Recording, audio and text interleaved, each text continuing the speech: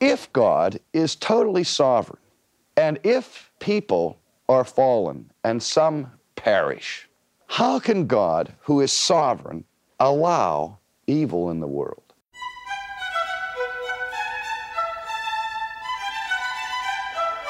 I've never actually met a Christian who comes out and says, I don't believe in the sovereignty of God.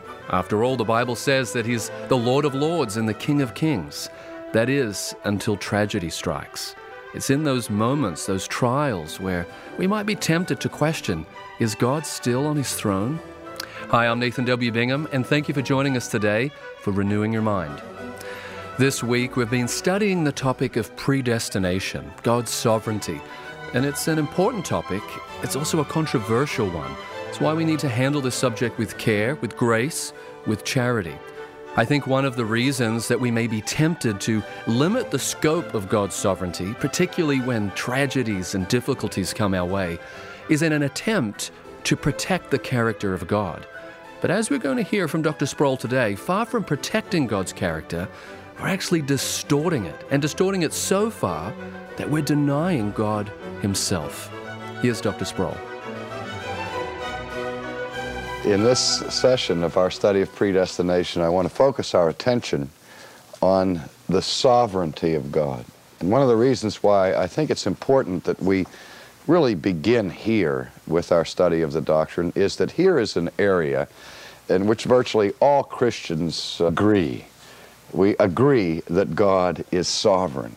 How we understand the sovereignty of God may differ from Christian to Christian, but certainly we would all make the confession that God is sovereign.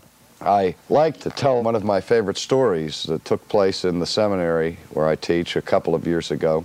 I had announced in my theology class that the following week I would be lecturing on chapter 3 of the Westminster Confession of Faith, which deals with the eternal decrees of God. And the students didn't miss the implications of that. They realized that we would soon be entering into this volatile arena of discussing predestination. And since the evening class in theology was open to the public, they went and invited all their friends, particularly their friends who were not inclined toward the Reformed doctrine of predestination. So I had a tiger by the tail the following Monday night when we started, and I began by reading the first line of chapter 3 of the Westminster Confession of Faith. And I'll read that now for your benefit so that we can recapture the glory of what happened in Mississippi a couple of years ago.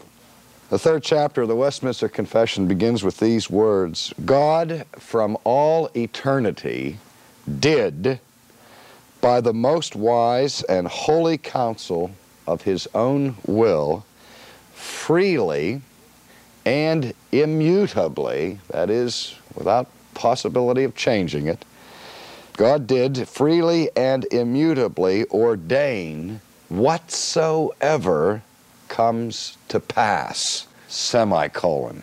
Let me take a breath there at the point of the semicolon. God from all eternity, according to His own holy and wise counsel, did freely and immutably ordain or foreordain whatsoever comes to pass. And I paused at that point in the seminary classroom and I said to my students, how many of you believe that statement? I have to understand this was a Presbyterian seminary, so these fellows were pretty well steeped in the Augustinian tradition, and I got like a 70% vote there.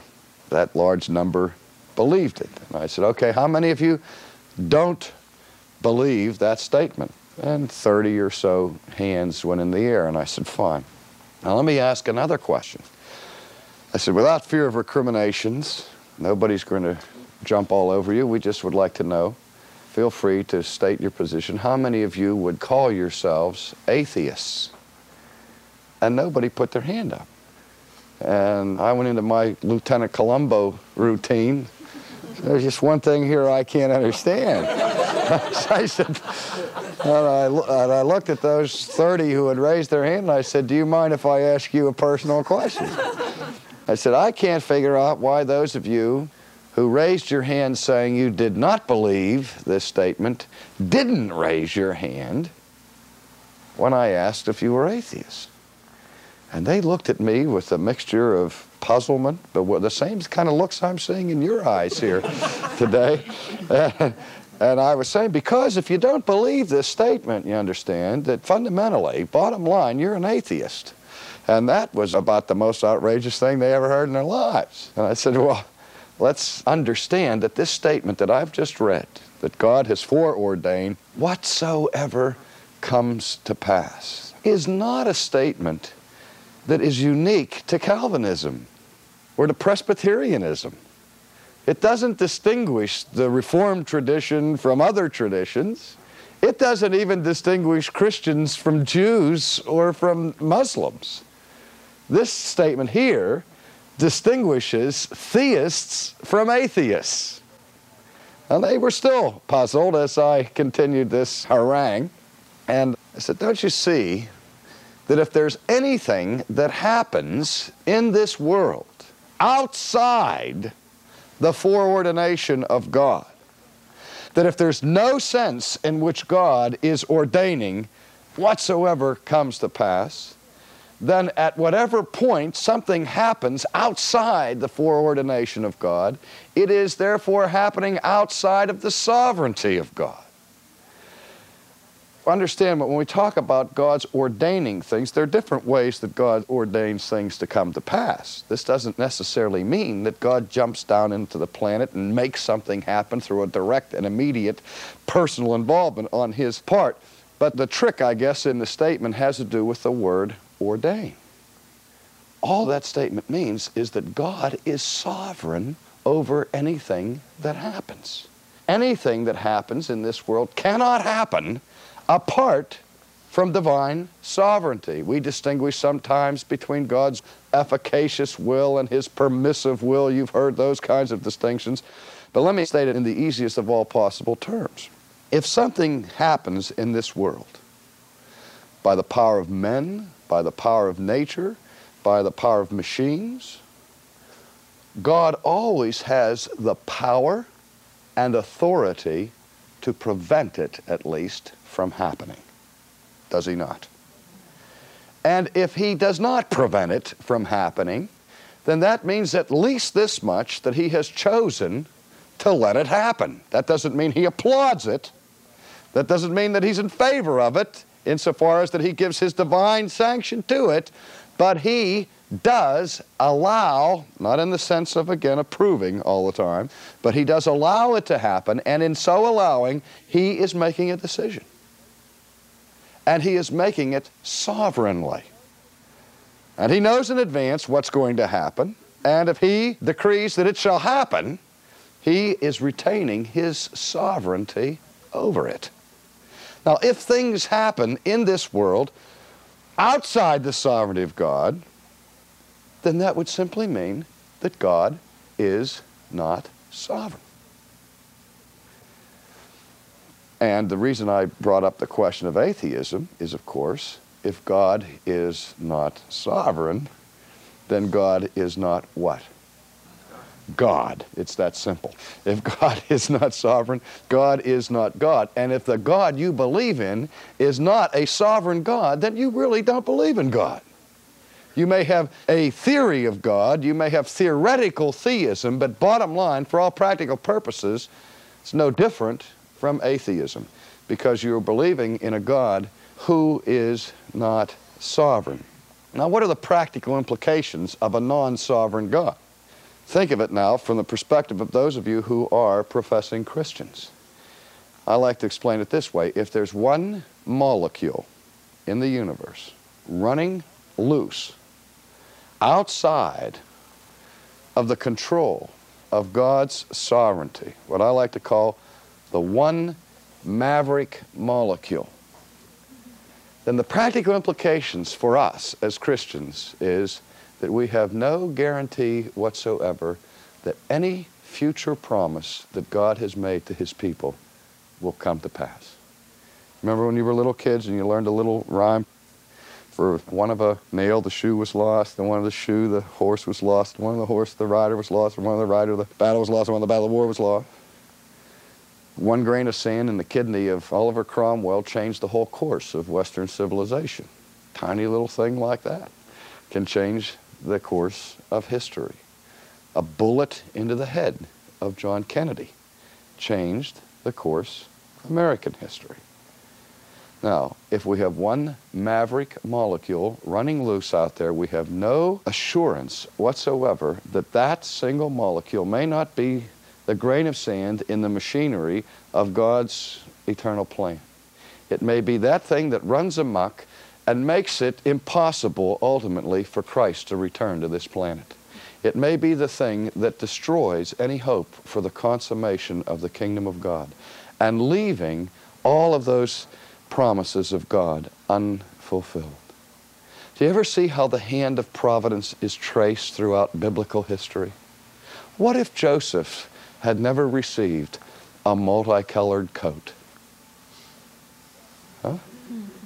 What if that caravan group didn't happen to come along at the moment that his brothers threw him into the pit and decided to leave him there, and then they suddenly had an alternative? And for their reasons were strictly to do what? To be able to give a tale to their father and not actually have to kill their brother, and so they sell Joseph to the caravanners who happened to be going to Egypt, right? And they happened to sell him to Potiphar to guard Potiphar's house, who happened to be a less than moral person, who happened to, who had these problems, and he happened to go into prison. And while he's in prison, he happened to be in there with the butcher and the baker and the steward and the candlestick maker, whoever else was in the prison with him, who happened to remember him when he came back out. And it just so happened that Joseph became prime minister, and happened to be a famine come into the land in the north. And it just so happened that they ran into these brothers, and pretty soon the whole Jewish people were down in there. It just so happened that this Pharaoh came along and enslaved them all. I mean, if it hadn't been for that coat, there'd be no Redeemer. There'd be no redemption. I mean, there are no maverick molecules in a universe where God is sovereign. Now, I need to continue what the Westminster Confession of Faith says. I remember I gave you a semicolon. After that semicolon, the confession is quick to add that though God ordains whatsoever comes to pass, yet he does it in such a way as thereby neither is God the author of sin, nor is violence offered to the will of the creatures, nor is the liberty or contingency of secondary causes taken away, but rather established.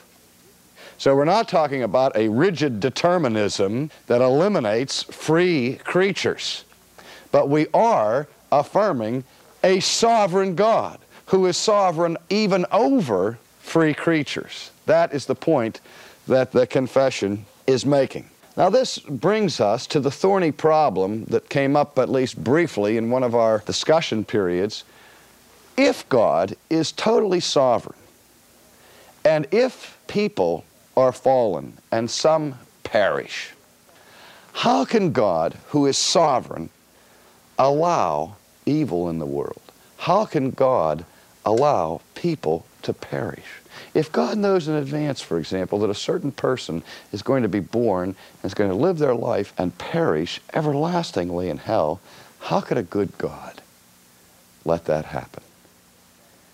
The dilemma was set forth philosophically by John Stuart Mill when he said, if God allows this evil situation to exist, it can only mean one of two things. Either God does not have the power to stop it.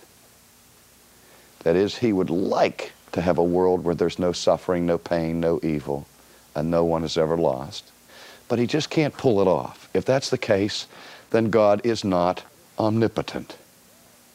But if God is omnipotent, and evil still exists, and people still perish, then God is not loving.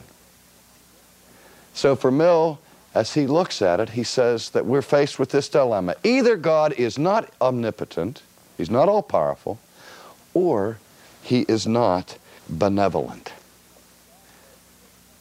Now, that argument in one form or another has been set forth as a criticism of Christianity again and again and again since John Stuart Mill formulated it the way he did. And as Christians, how would we respond to that? Don't we struggle over that very question and over that very problem? I think philosophically we can demonstrate that John Stuart Mill's dilemma here is what we would call a false dilemma.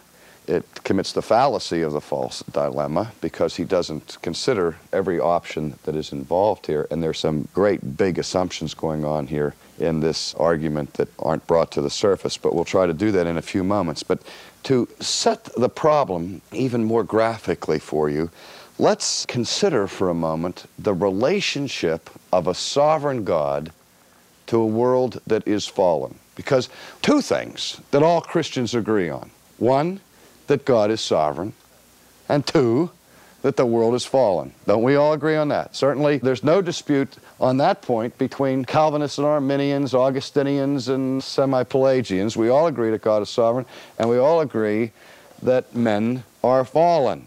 It's the question of the relationship between a sovereign God to a fallen world that now grasps our concern and our attention. There are basically four ways in which God can relate as a sovereign God to a fallen world. Number one, God could decide to give no one who is fallen an opportunity for salvation. Now that would really enrage John Stuart Mill, because this would indicate that God is not loving at all. Of course, the thing that John Stuart Mill isn't really thinking about is that this God whom he believes to be loving and must be loving is also a just God. And he's a righteous God. And his love is always an expression of his righteousness. His love is a just and a holy love. And a just and holy God is never required to love a rebellious creation, to the extent of extending mercy to it. He could love fallen man and punish fallen man whom he loves as an expression of his justice. More on that later. Let's keep our eye now on the four things that God could do. He could decide that I will provide no opportunity for anybody to be saved. Now, before we go any further, let me ask you this question. If God decided not to save anybody, would there be anything wrong with that? No. If God decided to punish the entire human race for the human race's rejection of God and rebellion to God, the only objection we could give at that point is that God is just. And that's hardly an objection. I mean, can you imagine the attorney standing up into the courtroom and saying, "Objection, Your Honor, I don't like that decision because it's just." How far would that go? I mean, God would be perfectly justified to exercise justice against an unjust creation. But you see, lurking behind all of this is somehow the assumption that God, if he's really going to be a good God, must be merciful. And as I've often said to my students, that's one of the greatest pitfalls in Christian thinking. As soon as your mind tells you that God must be merciful, or that God ought to be kind, as soon as you think for a second that God is obligated to be merciful, a bell ought to go off in your head and alert you to the fact that you're not thinking about mercy anymore. Because by definition, the big difference between mercy and justice is that mercy is never, never, never obligatory. Mercy, by definition, is something God doesn't have to do. It's something that God does voluntarily, freely. But as soon as you think he owes us mercy, you're not thinking about mercy anymore. Justice can be owed, but mercy is never obligatory. Do we get that? We have to understand that principle. Okay, that's one option. God could have said, nobody on this planet, since all have sinned and fallen short of the glory of God, and he perceives from all eternity, he sees our fallenness, he could decide to provide no opportunity for salvation. All right? Second thing is, he could provide an opportunity for everyone to be saved.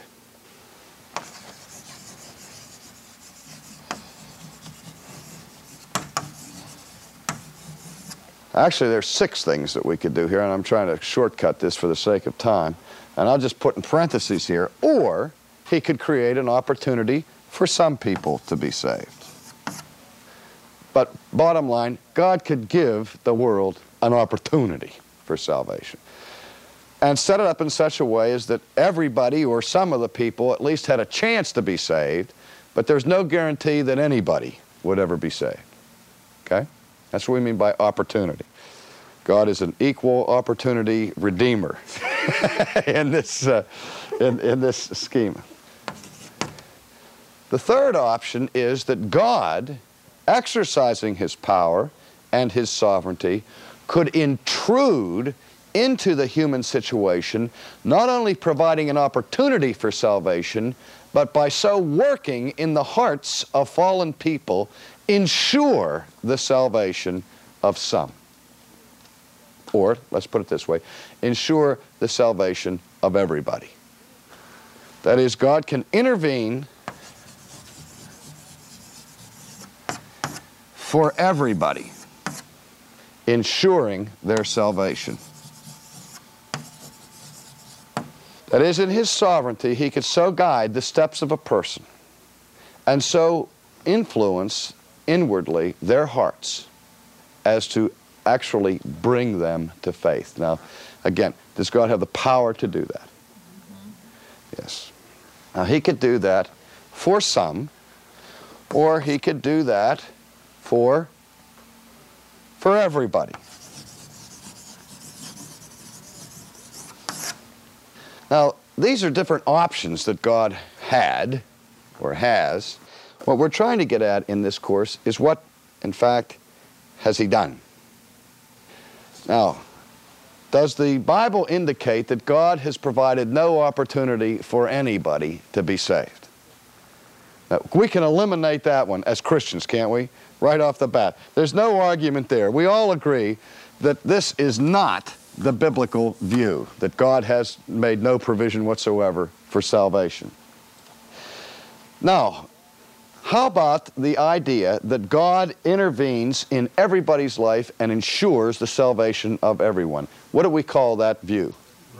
Universalism. And there are Christians who believe in universalism. But the debate historically between semi-Pelagianism and Augustinianism is not a debate over universalism. Those two viewpoints both agree what? That only some people ultimately are saved. They are particularists rather than universalists. The Bible seems to teach, I think, clearly that there are those who are lost, ultimately lost, and at the last judgment will be lost. As our Lord indicates, some will be sent out into outer darkness forever, weeping and gnashing of teeth. So we believe that there are some people who will never be redeemed. So this one has to be eliminated. So what we're left with are these alternatives. Either God gives an opportunity for all or only some, or God does more than simply make an opportunity available. He actually comes in and intervenes and ensures that some people are saved. This is the position of Augustinianism, that God ensures the salvation of the elect, or of those who are predestined to be saved. The non-Augustinian views fall under this category, one or the other, either that God makes it possible for everybody or some to be saved. Everybody has the opportunity, or some have the opportunity. Before we debate about which one is actually the case, let me ask this question. Could God ensure the salvation of everyone if he so decide? Does he have the sovereign power to do it? Now keep in mind that one of the most frequent objections to the Augustinian view of predestination is that God intervenes in the life of certain people and ensures their salvation, but he doesn't do it for everybody. Okay? And the objection from the non-Augustinian view is, hey, God, that's not fair. If you're going to do it for some, then you ought to do it what? For everybody. But you see that the person over here has the same problem. If this person believes that God has the power to bring everybody to salvation, and he doesn't, really that argument falls on the head here, because all God does in that case is give the opportunity to fallen men to be saved. In this one, God does more than give the opportunity. He assures that some people will be saved. In this schema, there's no assurance that anybody will be saved. In fact, as I think we will see later, it assures us, if we take seriously the biblical view of fallen man and his attitude towards God and towards God's grace, would assure, to my mind at least, that nobody would be saved. In other words, what I'm getting at is that one of the chief objections of the Reformed or Augustinian position is that it's not gracious enough. When in fact it's so much more gracious, because God doesn't just say, okay, here's the cross, choose it if you will, and leaves people to themselves.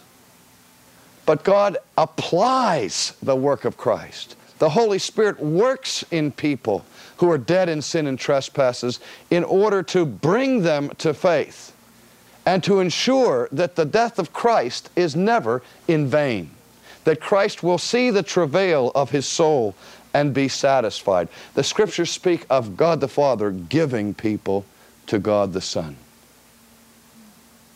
So what we have here is that the one scheme, what it has going for us is that at least theoretically the opportunity is given to everybody. Anybody who believes in the gospel can be saved. However, there are millions and millions and millions of people who never hear the gospel, who in fact don't have the opportunity. The only thing we can really talk about here is that some have the opportunity. Some who are not predestined have the opportunity to be saved. That is, this argument would be everyone who hears the gospel at least has an opportunity to say, but God has not made sure that everybody in the world hears the gospel. Could God make sure that everybody in the world hears the gospel? Could God print it in the clouds if he wanted to? Yes, but he doesn't. And so we are left with that problem that God does not do everything that God conceivably could do within the bounds of his own righteousness. He does not do everything conceivable to ensure the salvation of the world. Now, why not? I don't know. I have no idea. Why not? I know that he doesn't. That much is clear. And I know that there's no shadow of turning in him. I know that God is under no obligation to save anybody. And I know that God does save somebody. But I don't know why he doesn't save everybody. You know, if I were God, I think I would save everybody. At least I like to think that way. I would be so nice and so benevolent and so gracious that I would make sure that everybody got saved. I'd be so much more benevolent than God. But I'm not God. Aren't you glad that I'm not God? But God is God. And God reminds his people of one crucial principle of divine sovereignty. And we will look at that more closely later on in this course, where God reminds Moses, and then later the church through Paul, of his divine prerogative. I will have mercy upon whom I will have mercy. God never owes mercy. Real quickly, if God only saves some people, we have to understand that we have two groups of people in the world, the saved and the unsaved, but they are all part of a group of sinners. All are fallen, all are in rebellion against God. What God does, according to the Augustinian view, is that he sovereignly elects and chooses and redeems some, and the rest he passes over. So that what you have in this schema is that one group gets mercy. What does this group get? Justice. Who gets injustice? Nobody gets injustice. Now, mercy is not justice. Mercy is non-justice. And injustice is non-justice. But injustice and mercy are not the same thing. They're both outside of the category of justice. Here's justice. And over here, we have non-justice.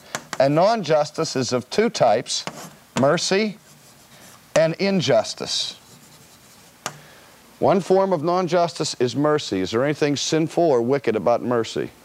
No, mercy is perfectly good. Is there anything sinful or wicked about injustice? Yes, injustice is a violation of justice. Injustice is sin. Injustice is evil. Now, if God gave mercy to this group and injustice to this group, then God would have His integrity compromised. But God gives justice to one group, mercy to another group. Nobody has ever been a victim of injustice at the hands of God. All right, I need to stop at that point and say to you that in our next session we will consider where man's free will comes into play in all of this.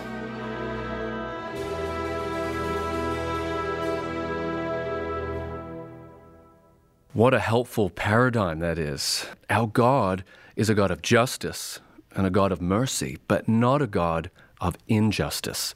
I can remember how helpful that was for me in my thinking as I was wrestling through this subject. It's why I'm so thankful that we're making this series, Chosen by God, available to you this week for your donation of any amount.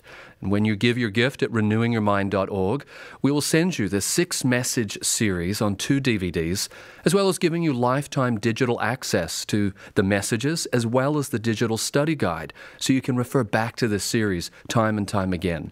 So give your gift today at renewingyourmind.org or by calling us at 800-435-4343. When we study the topic of predestination, often one of the stumbling blocks is that of free will. Don't we make free choices every day? Even as we look back at when we became Christians, didn't we freely choose to come to Christ? So how does our freedom relate to God's sovereignty? That's what Dr. Sproul will help you understand tomorrow, here on Renewing Your Mind.